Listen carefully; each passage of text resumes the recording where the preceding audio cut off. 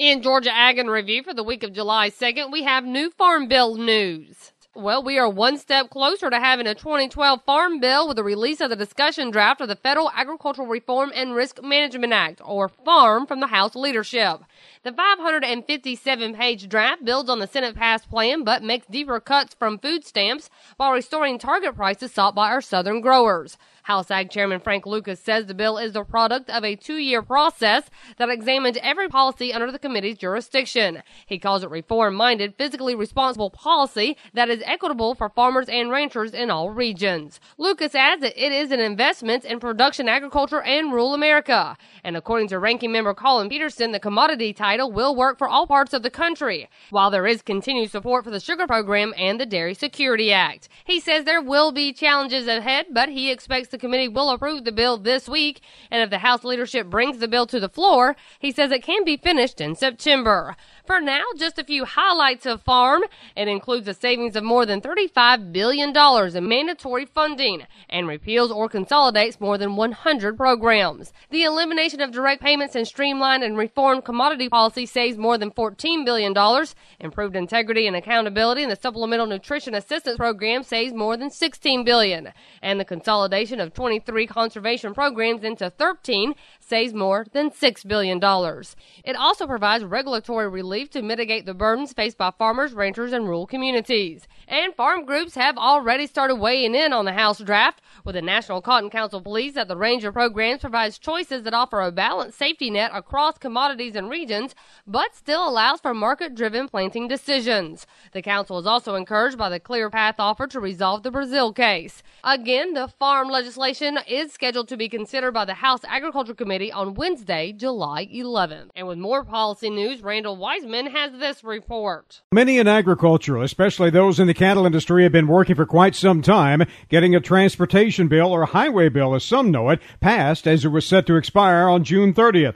Well, last Friday, the day before it expired, Congress finally did pass a new transportation bill after it had gone through a total of 9 extensions.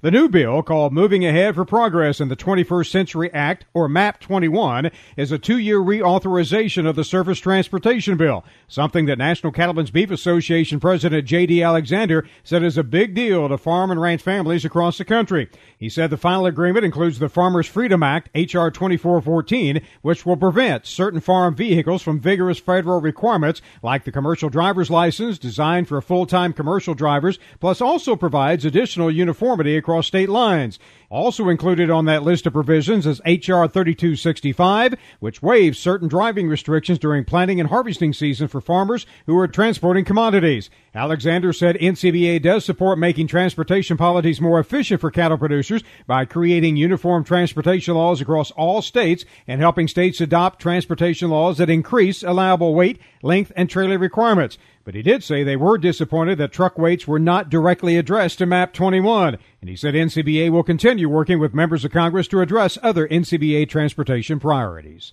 And with some peanut news, Tyron Spearman has this. The estimated acres on peanuts for 2012 surprised the market Friday and has essentially stalled marketing of this crop so far. USDA estimated that the acreage on peanuts would be up 34% nationwide. The big surprise was in Georgia.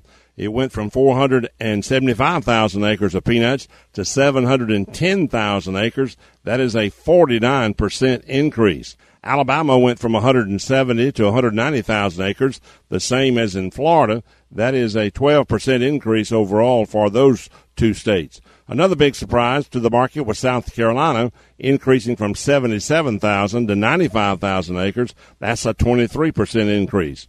Overall, the U.S. was up 34%, even showing Mississippi, a new growing area, jumped from 15,000 acres to 50,000 acres of peanuts.